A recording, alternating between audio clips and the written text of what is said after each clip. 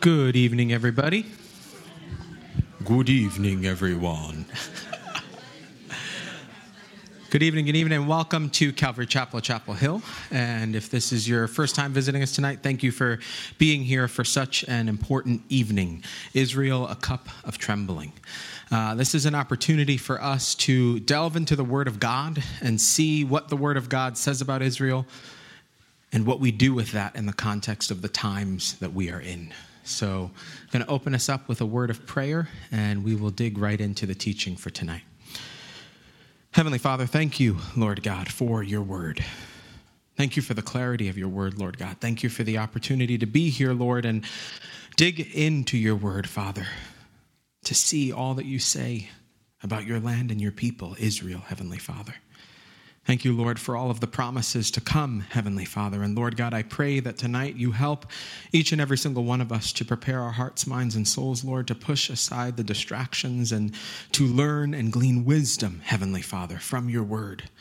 That promise that comes from your word, Heavenly Father. And I pray that you enable each and every single one of us, Lord, after this time tonight to be able to leave here better equipped, Lord, to stand for truth in these times, Lord, to stand in the gap and to help people understand what Israel truly means by your word.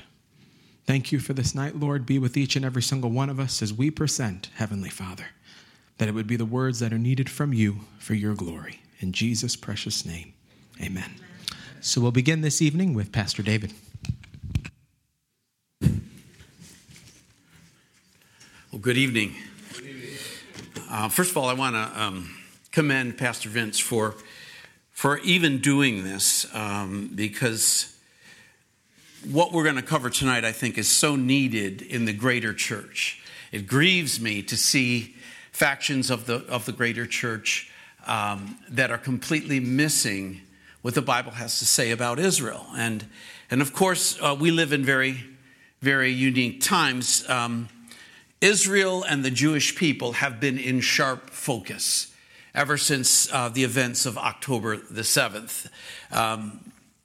The ruthless slaughter and the kidnapping and the raping of innocent Jewish civilians by the terrorist group known as Hamas has prompted the government of Israel to launch what for them is an existential mission to go into Gaza and to once and for all wipe out the terrorist group known as Hamas that vows to annihilate the Jewish people. And of course, in the course of that mission, innocent civilians that live in Gaza have lost their lives. And this is at least in part due to the fact that Hamas is perfectly happy to use these innocent people as human shields. And so obviously things that have gone on there have brought to the surface widespread hatred and disapproval of the Jewish people, not just those who live in Israel, but those that live throughout the world, even in our own country. Israel has been accused of being an apartheid state and an imposter in a land that does not belong to them. From the river to the sea has been the battle cry of Hamas and those that support what they stand for, which is to annihilate the Jewish people and to take all of that land that we know of as the country of Israel from the Mediterranean Sea to the River Jordan. And much of the world now holds Israel in derision because of this incursion into the Gaza Strip. And I personally believe, and I think we'll make a case for that tonight, that this is due to the fact that they have a misunderstanding of history of the land and of biblical prophecy. And sadly, those same qualities of ignorance of history and ignorance of the Word of God are resident in certain quarters of the church. And this has led people who name the name of Christ as their Lord and Savior to believe that God is done with Israel. God has been done with Israel. Israel bears no significance whatsoever concerning what Scripture lays out. And that the Jewish people are a people to be hated, to be discriminated against, to be persecuted because of all the trouble that they cause in the world.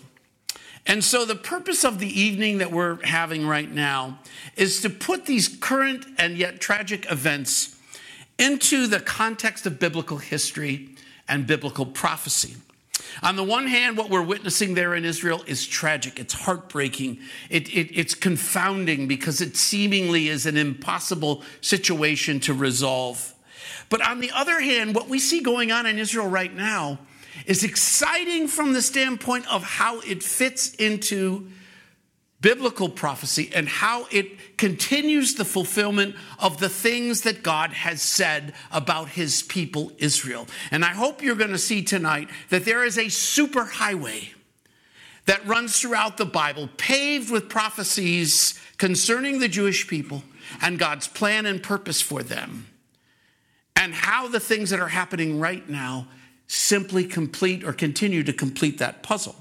And so to better understand the turmoil that's taking place there in Israel right now, this part of the study, I'll do the first part, Art's going to do the second part, and then Vince will come up for the final part. This part, we're going to focus on three basic questions that frame what's going on there in Israel. First of all, the question of Israel as God's chosen people. Why did he choose them, and what is the significance of that choice? And then secondly, I'm going to touch on why is there such a hatred for the Jewish people, both now and throughout all of history. And Art is really going to drill more specifically into that point when he's up here.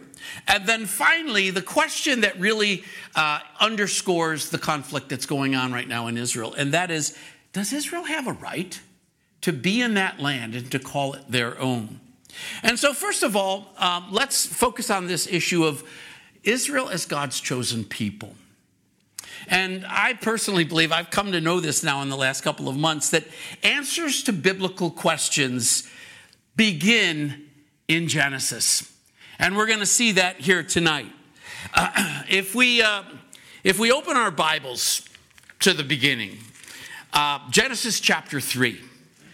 Genesis chapter 3 details the fall of humanity, keeping in mind that in the first couple of chapters of Genesis, we can assume that from the creation of humankind until this chapter, and that could have been millennia, we don't know.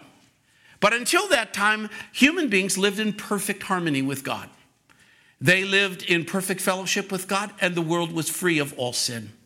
And then we see in Genesis chapter 3, verses 4 and 5, the value proposition that Satan gives to Eve and Adam that ultimately takes humanity into the dark recesses of sin. Because there we read, then the serpent said to the woman, you will not surely die. In other words, you can disobey God. You're not going to die. For God knows that in the day that you eat of it, that is the fruit that was forbidden, your eyes will be open and you will be like God, knowing good and evil. So there you have the two elements of this value proposition. First of all, you will not surely die. And second of all, you will be like God. That, by the way, is the default switch that every human being who is born into the world is set on, that they are God. They are the center of their own little universe. And then we move over to the 15th verse of chapter 3, and we see a curse and a promise. God's pronouncement to Satan because of what he has caused. And in Genesis chapter 3, verse 15, God promises this, and in this is contained both a promise and a curse. I will put enmity between you and the woman, and between your seed and her seed, capital S. He shall bruise your head, you shall bruise his heel. Now, in this one little concise verse, what we get is God's promise that ultimately a redeemer is going to be brought onto the earth to redeem mankind. And we are told that this redeemer is going to be a human being. He's going to come through the woman. And he is ultimately going to bring an end to Satan, to sin, and to death. Now, two things result from this fateful moment in human history. First of all, Satan receives dominion, a dominion over the earth that once was held by human beings. Now, he doesn't have ultimate unfettered dominion over the world. God still has that. but very much was given to Satan in terms of control over the world. The Bible makes this very clear in 2 Corinthians 4:4. He's called the God of this age. In Ephesians 2:2, he's referred to as the prince of the power of the air. And in John 12:31, he is referred to as the ruler of this world. And so we have this conflict that has been born of sin. And Satan knows that a Redeemer is coming. And of course, we know that Satan hates what God loves. Now, enter the plan.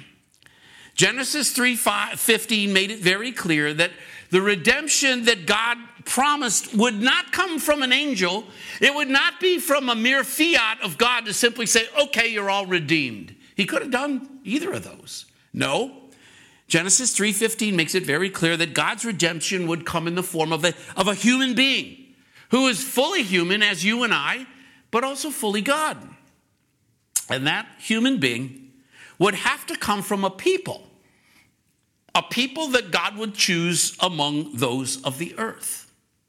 We move forward in our study of Genesis to Genesis chapter 12, which Vince so sagely started our evening with. And in Genesis chapter 12, verses 1 through 3, we see the beginning of what becomes known as the Abrahamic covenant. We read there, now the Lord said to Abram, that was his name before God changed it to Abraham, get out of your country, from your family, and from your father's house, to a land that I will show you. And I will make you a great nation, and I will bless you, and make your name great. And you shall be a blessing. I will bless those that bless you, and I will curse him who curses you. And in you all the families of the earth shall be blessed. Now, in this particular pronouncement by God, this promise to Abraham, we have three very distinct promises encapsulated in this one pronouncement. First of all, God's promise of a progenitor of the Messiah, the one who would ultimately start the lineage, the human lineage that would lead to Messiah. That's this man Abram, who will ultimately become Abraham. The second thing that we see here is that a nation is going to come from this man Abraham, and this nation is going to have a special favor from God. They are going to be favored by God above all other peoples on the earth. And so much would they be favored that anyone who would bless them will themselves be blessed. And those who would curse this nation will be cursed of God. And then the third thing, and this is where we're going to spend a lot of our time, there's a grant of land. There is the beginning of a grant of land. And this is something that becomes expanded over the course of time and over the course of moving through the book of Genesis. Now, about the land, the covenant from God about the land will be repeated multiple times, and more information will be provided as we make our way through the different chapters of Genesis. Look, for example, at Genesis chapter 13, the very next chapter, verses 14 and 15. There, and this is now just after Abraham and his nephew Lot have decided it's time we need to kind of split up. You've got huge flocks. I've got huge flocks. So Lot, you choose land that you want to occupy. I'll take what's left, so to speak. And after that, God speaks to Abraham in verses 14 and 15, and this is what he says. The Lord said to Abram, after Lot had separated from him, lift up your eyes now and look from the place where you are, northward, southward, eastward, westward. For all the land which you see I give to you and to your descendants forever. Forever.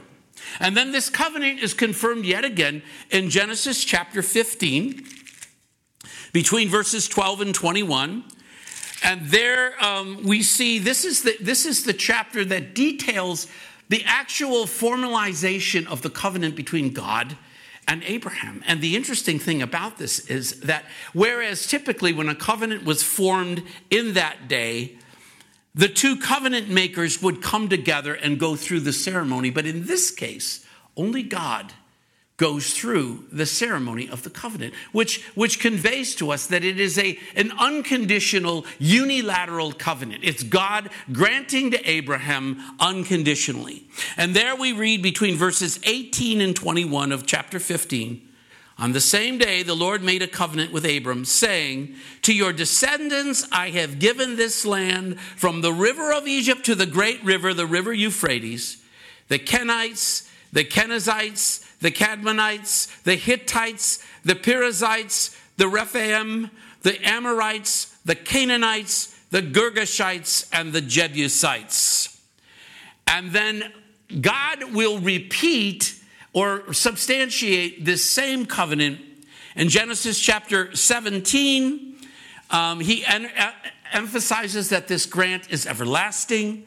God repeats the promise to Abraham's son Isaac in Genesis 26 and Isaac's son Jacob in Genesis 28.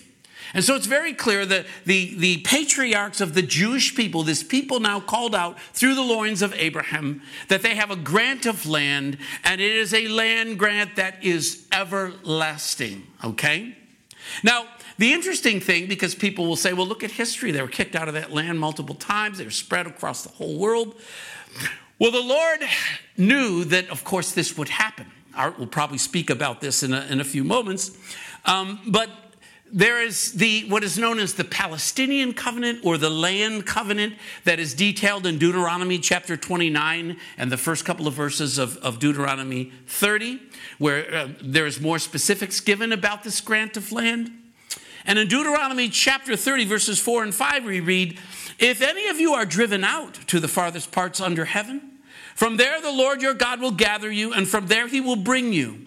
Then the Lord your God will bring you to the land which your fathers possessed, and you shall possess it. He will prosper you and multiply you more than your fathers. God actually anticipated that people would try and make a claim to the land because Israel had been expelled from it for a time.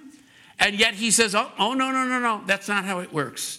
It is your land forever. Now, here's the interesting thing. People are fighting over a little strip on the eastern side of the Mediterranean Sea.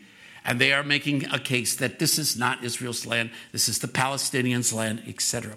Well, if you look at the land grant in specifics, described there in Genesis 15, which we quoted a moment ago, also in Joshua chapter 1, here's what it includes. It includes everything from the Nile River in Egypt to Lebanon. That would be sort of the south to north axis of the land grant. And everything from the Mediterranean Sea to the Euphrates River, which would be the west to east axis of the land grant. This is a permanent possession given to Israel. That includes all of modern-day Israel, all the territory currently occupied by the Palestinians, which is the Gaza Strip and the West Bank, some of Egypt, some of Syria, all of Jordan, and even some of Saudi Arabia and Iraq. Israel currently only possesses a tiny fraction of what God has actually given to them. And they will only possess all of that when the Lord Jesus comes to reign and rule. Now, you might ask, well, why did God choose these people? Well, it has everything to do with his sovereignty and nothing to do with their merits. The Bible tells us very clearly in Deuteronomy chapter 7, God says there in verse 7, the Lord did not set his love on you nor choose you because you were more in number than any other people, for you were the least of people. And in the next verse, he says, it's because I love you. And that is his sovereign choice. It's certainly not because they were cooperative and faithful. In Exodus 32:9, he said, I've seen this people, and indeed it is a stiff-necked people. God knows who he was dealing with. In fact, I look at it this way. Israel's unfaithfulness and stubbornness is a perfect foil for the faithfulness, the grace, the mercy, and the love that is our Lord God. You might say that Israel is a billboard for God's grace. Now, here's the critical point you got to take away from on this, because there are so many people who are directing hatred and persecution against the Jewish people because they find them personally objectionable. And here's the thing we cannot lose sight of. We are not called to love and support Israel on the basis of their merits. The truth of the matter is many Jewish people, especially in Israel, many don't believe in God at all, and they certainly don't practice the Jewish faith. We love and support Israel on the basis of God's merits, on the basis of God's word. God's word tells us, we saw it, that he will bless those that bless Israel. He will curse those that curse Israel. And we need to understand that Israel is critical to the plan that God has established for our salvation. And so we need to understand that God has a purpose for them, has from the beginning had a purpose for them. First of all, they would be the ones who would bring forth the Messiah, the fulfillment of Genesis 3:15. Secondly, they would be the ones who would bring forth and then steward the word of God, which they did and have done. And thirdly, they were called to be a kingdom of priests. Exodus 19:6 says, "You shall be to me a kingdom of priests and a holy nation." Now, on that count, they failed. And Art will address that in more detail as to how that particular miss on their part affects where they are today. But this is something that we have to understand, is that they have been and are critical to God's plan of redemption of human beings. And that is the merit upon which we love the Jewish people. It's God's merit, not theirs. Now, why does the world hate the Jewish people? Well, we go back to our trip in the garden in Genesis 3:15, and God is establishing there that the seed of the woman will come and will crush the head of Satan. Satan hates two things. He hates what God loves, and he hates anything that ultimately means his demise. Well, guess what fills both counts? The Jewish people. Because they are the ones who will bring forth that which will ultimately destroy him, that is, the Messiah. And God has a special sovereign love for these people. And so they are hated. And so we have to understand that Satan, being the prince of the power of the air, the god of this world, his position as such means that he has the capability to influence the political systems of the world, the culture of the world, the philosophies that predominate the world. And in all of these, there is the poison of hatred for the Jewish people. And so we find that the world has, through the ages, persecuted and not everybody, but there has been this strong current of hatred, irrational hatred. Pharaoh's Egypt, the Assyrians, the Babylonians, the Romans, the Europeans during the Middle Ages, the Nazis, the Arab world. We see it time and again. Now, if you would, turn in your Bible to Psalm 83. Because here we see a prophecy fulfilled concerning the world's predisposition to hate Israel. And just looking at the first 8 verses, we read there, "Do not keep silent, O God. Do not hold your peace. And do not be still, O God. For behold, your enemies make a tumult. And those who hate you have lifted up their hand. They have taken crafty counsel against your people and consulted together against your sheltered ones. They have said, come and let us cut them off from being a nation, that the name of Israel may be remembered no more. For they have consulted together with one consent. They form a confederacy against you, the tents of Edom and of the Ishmaelites, Moab and the Hagrites, Gebal, Ammon, Amalek, Philistia, with the inhabitants of Tyre, Assyria, also have joined them. They have helped the children of Lot." Now, there is some scholarly discussion as to whether this particular passage and this particular psalm describes a specific battle that's in the future or in the past. And there are those that believe that it does describe such a battle. Dr. Mark Hitchcock, for example, he says that if this is indeed referring to a specific battle, why then the War of Independence in 48, the Six-Day War in 67, and the Yom Kippur War in 73 would be fulfillments of this very prophecy. But whether it is or is not a specific battle, it is clearly a description of the hearts of those who hate God and therefore hate his people. When you see, for example, in verse 4, "Come and let us cut them off from being a nation," that's right out of the playbook of Iran and Hamas. They have literally said those very things in public. Okay? And so we are living in a fulfillment of this Psalm 83. Zechariah chapter 12, verses 1 through 4, if you look at those. those verses. Here we see the very place from which we got the title for this particular study. Because in those verses 1 through 4 of Zechariah chapter 12, we read this. The burden of the word of the Lord against Israel. Thus says the Lord, who stretches out the heavens, lays the foundation of the earth, and forms the spirit of man within him. Behold, I will make Jerusalem a cup of drunkenness to all the surrounding people when they lay siege against Judah and Jerusalem. And it shall happen in that day that I will make Jerusalem a very heavy stone for all people. All who would heave it away will surely be cut to pieces, though all nations of the earth are gathered against it. Well, look at what's happening there right now. First of all, we see that it is a cup of trembling. That, I think, is the language that's used in the King James Version. Here it's referred to as a cup of drunkenness. Under either usage of the language, what we're being told is it is evoking an irrational response from the people surrounding it. And this is something we see going on right now in Israel. We've seen it over the last century, really, where people in those nations around Israel have had this manic desire to possess Jerusalem. You realize that Jerusalem is mentioned over 800 times in the Bible? You know how many times it's mentioned in the Quran? 0. And yet this is a place that the Islamic world absolutely must occupy and throw the Jewish people out. It's a heavy stone for all the world. Look at the burden that the world has been under since 1948 to the present, but even before that. The whole world trying to figure out what do we do with this nation? How do we deal with these people?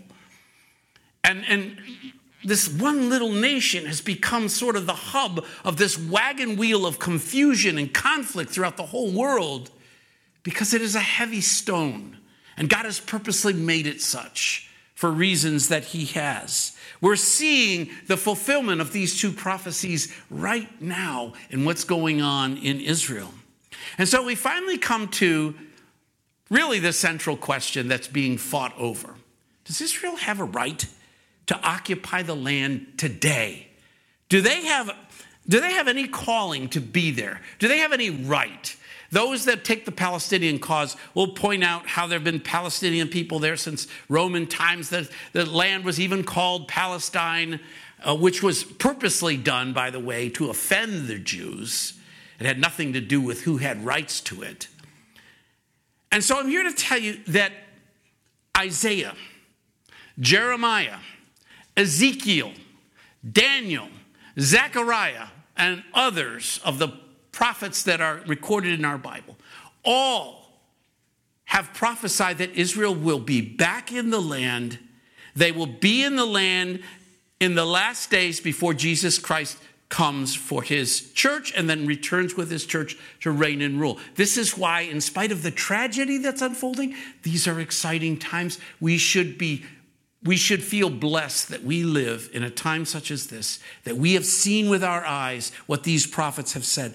Prophet Isaiah, for example, Isaiah 11, verses 11 and 12, it shall come to pass in that day, which is the day we're talking about right now, that the Lord shall set his hand again a second time to recover the remnant of his people who are left from Assyria, from Egypt, from Pathros, from Cush, from Elam, from Shinar, from Hamath, and the islands of the sea, which means all the coastal areas of the whole world. He will set up a banner for the nations and will assemble the outcasts of Israel and gather together the dispersed of Judah from the four corners of the earth. Exactly what happened from the end of the 19th century right up until the present time. Isaiah chapter 66, verse 8. Who has heard such a thing? Who has seen such things? Shall the earth be made to give birth in one day? Or shall a nation be born at once?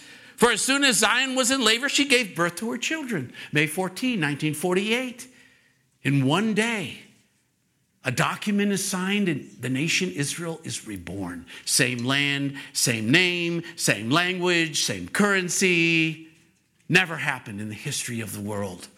Jeremiah prophesied about their return from the land. Immediately before the coming tribulation, the Lord will cause the Jews to return to the land. Jeremiah chapter 30, verse 3, for behold, the days are coming, says the Lord, that I will bring back from captivity my people, Israel and Judah, says the Lord, and I will cause them to return to the land that I gave to their fathers, and they shall possess it. And they are possessing it at great cost, but they're doing it.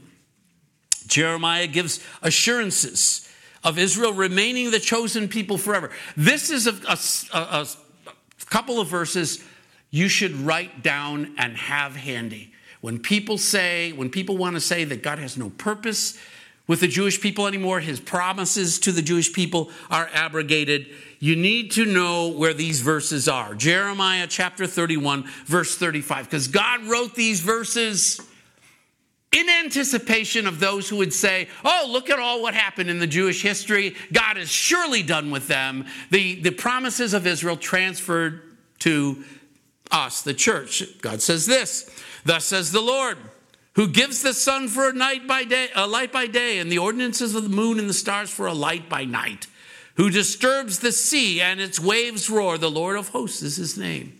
If those ordinances, in other words, all those things that have just been described in verse 35, if those things depart from before me, says the Lord, then the seed of Israel shall also cease from being a nation before me forever. Thus says the Lord, if heaven above can be measured, which it can't, and the foundations of the earth searched out beneath, which it can't, I will also cast off the seed of Israel for all that they have done, says the Lord. He is saying that, look, my promises to Israel, rock solid. Their position in the land, rock solid. And then we come to Ezekiel.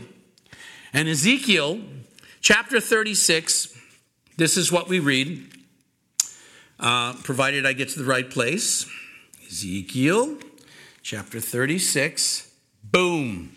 Ezekiel 36, verses 19 through 24. We read the following. This is God speaking about his renewal of Israel in the last days. He says, so I scattered them among the nations, and they were dispersed throughout the countries. I judged them according to their ways and their deeds, and Art's going to handle that more specifically. When they came to the nations, wherever they went, they profaned my holy name. When they said of them, these are the people of the Lord, and yet they have gone out of his land. But I had concern for my holy name, which the house of Israel had profaned among the nations wherever they went. Therefore say to the house of Israel, thus says the Lord God, I do not do this for your name's sake, O house of Israel, but for my holy name's sake, which you have profaned among the nations. And then skipping down to verse 24, for I will take you from among the nations, which he's done, gather you out of all the countries and bring you into your own land. Then I will sprinkle clean water on you, and you shall be clean, and I will cleanse you from all your filthiness, from all your idols. This is God speaking about gathering back his people in the land that he promised them forever. And this is God now setting up what we know of as the reconstitution of the state of Israel. We don't have time to do it now, but I urge you, read the next chapter, chapter 37 of Ezekiel. And they're using the imagery of a human body that has been decayed so badly that all the flesh is gone, all the sinew is gone, the bones are scattered throughout a dry and arid land. They're being bleached in the sun. And then all of a sudden, through the power of the Holy Spirit, bone connects to bone, the hip bone connects to the thigh bone, and all that stuff starts happening. And then sinew and muscle starts coming on this body. And the breath of God is breathed into it, and it comes to life. And that is a metaphor describing the reconstitution, the reestablishment of Israel in their land. So here's what I want to leave you with. And by the way, there's a lot of scripture here. It's very frustrating to go through that kind of trail and not give you a more detailed exposition of those verses. But if you want this outline that I prepared for this, send me an email, Pastor David at calvarychapelhill.org. I'll send it to you. Don't tell me in the hall because I'll forget. But if you send me an email, I will send it back to you. Okay? But here's what we got to come away with. We see what's going on there in Israel. It's heartbreaking. It's tragic. It could ignite literally a world war or regional war. This is terrible. Don't fret. Don't fear. You are simply seeing the fulfillment of what we've just looked at. This is blessed assurance that God's word is true, that God is a promise keeper. Don't hold your breath. Don't bet any money on a two-state solution. Ain't going to happen. Don't let anyone tell you that ultimately Israel will be kicked out of the land. Never will happen. And so be encouraged, be strengthened. Thank you very much.